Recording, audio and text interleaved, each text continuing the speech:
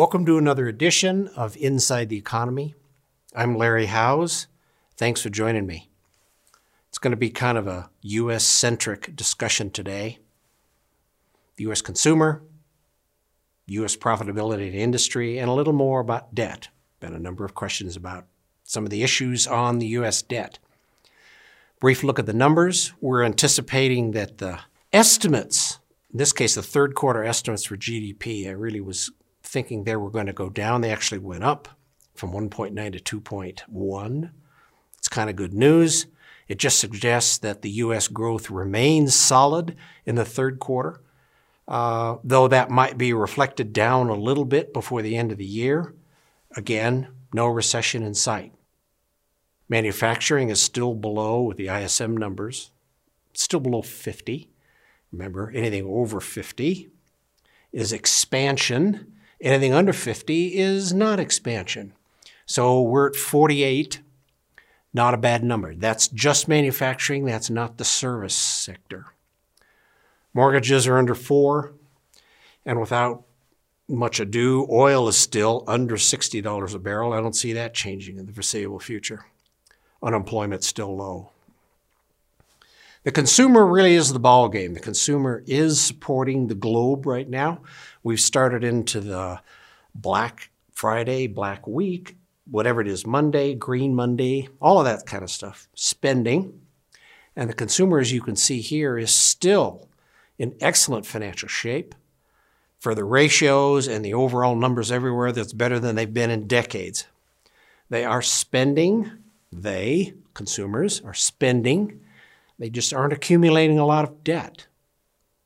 We try and keep track of the CPI, among other measures of inflation. Here are the components. Largest component of the CPI is far and away housing. And housing has not been very inflationary. None of these things in here, even medical care, really haven't been inflationary. So the chances of the CPI attaining what the Federal Reserve would like to have for inflation, 2%, continue to fade. And there's nothing coming in the foreseeable future that's going to suggest we're going to get inflation in the system. It's certainly not from oil. So we'll be struggling to stay at 1.8 where we are now. The exporting side of manufacturing really is in two components. One is regular exports, which is the blue line, which goes out immediately. The other one is contract future exports, not yet manufactured. Numbers way down. Now, a lot of that is Boeing, and a lot fewer 737s going out for now.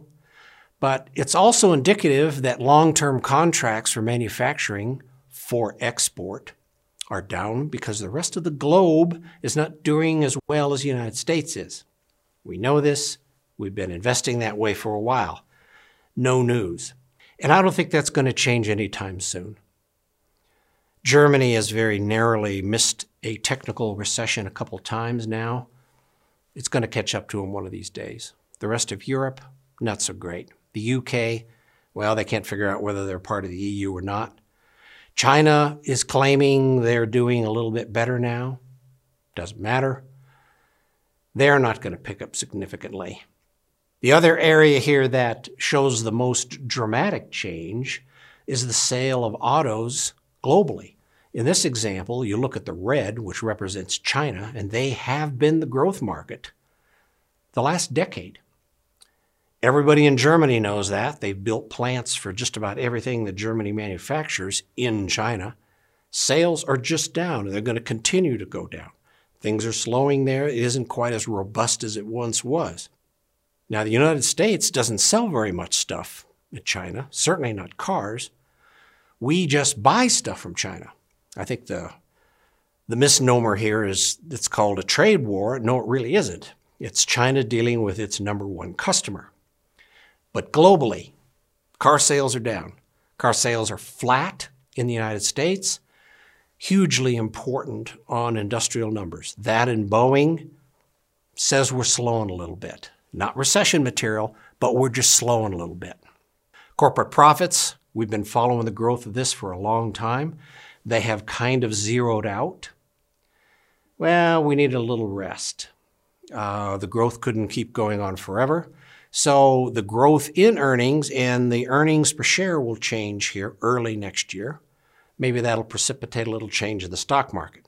This time last year, we got a 19% correction, for those that remember that kind of stuff. And we're probably due for another one. Don't be surprised. Don't be amazed. Don't think the world's coming to an end. It's not. We just need another correction. We had a huge year. It's just the beginning of December, and the S&P 500 is up in the high 20s. Even the typical bond market is up 9%, 8-9%. Really exorbitant, very robust numbers.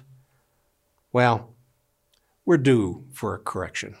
We'll let it go at that. Not a recession, just a change in the markets. I'm going to shift into debt here for just a minute. This is sort of a reminder of what non-financial corporate debt is. Non-financial means it's not a bank. It's everybody else. It's Apple. It's everybody in the S&P 500 and anybody who could go to the public bond market and sell something. Yeah, we're approaching half of GDP in regular corporate debt. That's kind of a steep number, but debt is cheap. Interest rates are low. They're going to stay low for a while. A lot of corporate America has raised a bunch of money, and a lot of corporate America hasn't spent it yet. They're just hanging on to it. That's a little piece of confidence. It's not really bad news, though.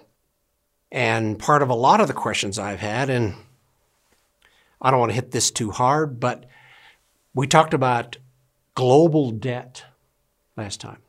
Was it $277 trillion all around the globe? That's government, individual, corporate. Well, this reflects the $21 trillion worth of just U.S. government debt. The top part up here is reflective of the trust accounts. Social Security has a trust account. Military retirement and disability has a trust account. Medicare has a trust account. Well, we all know that all of those government programs are just cash flow items.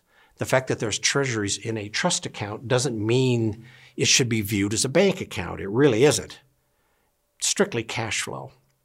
The bottom part of this, the rest of the publicly owned treasuries, the largest owner of treasury debt are international sovereign nations, China, Japan, most of Europe. Those governments have treasuries, one, because they're liquid, two, because they're the best asset on earth. Their own currencies, certainly China, and in many ways Japan, the yuan and the yen really need that treasury liquid market behind them, backing them up, so they'll be acceptable in the marketplace. They're also the only asset that a lot of these organizations can own. Domestically, private ownership, those are pension plans, insurance company assets, large institutional investors for charities, they own treasuries. State and local governments own treasuries. It is the asset to have, and there isn't a number two. The United States is not going to pull these assets out of the market. They're not going to stop issuing them. It's very important that that market stay liquid. It's not an uncomfortable feeling at this point. Governments don't retire or perish. They also, in many ways, never have to pay this money back. It's too popular. They do Treasury refunding all the time, and that's just replacing old debt with new debt. It isn't a drag on the economy.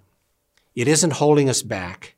And it's very likely not going to be, oh, you already issued bonds, so you're going to have to pay that money back before you spend more. Now, that isn't the case. This debt is going to continue to grow. It's not out of hand. It's not going to be a substantive issue. I know it's annoying to some people, but there it is. Okay, that's really all for now. We're winding down on the year, and economic data is getting thinner, but anything I can find, I'll bring to you. Again, I know that government debt and debt as a whole is a sensitive issue to a lot of people, but I'm happy to deal with your questions. Just send them along at info@shwj.com, and I'll get back to you. I'm happy to do it. Anyway, thanks for joining me.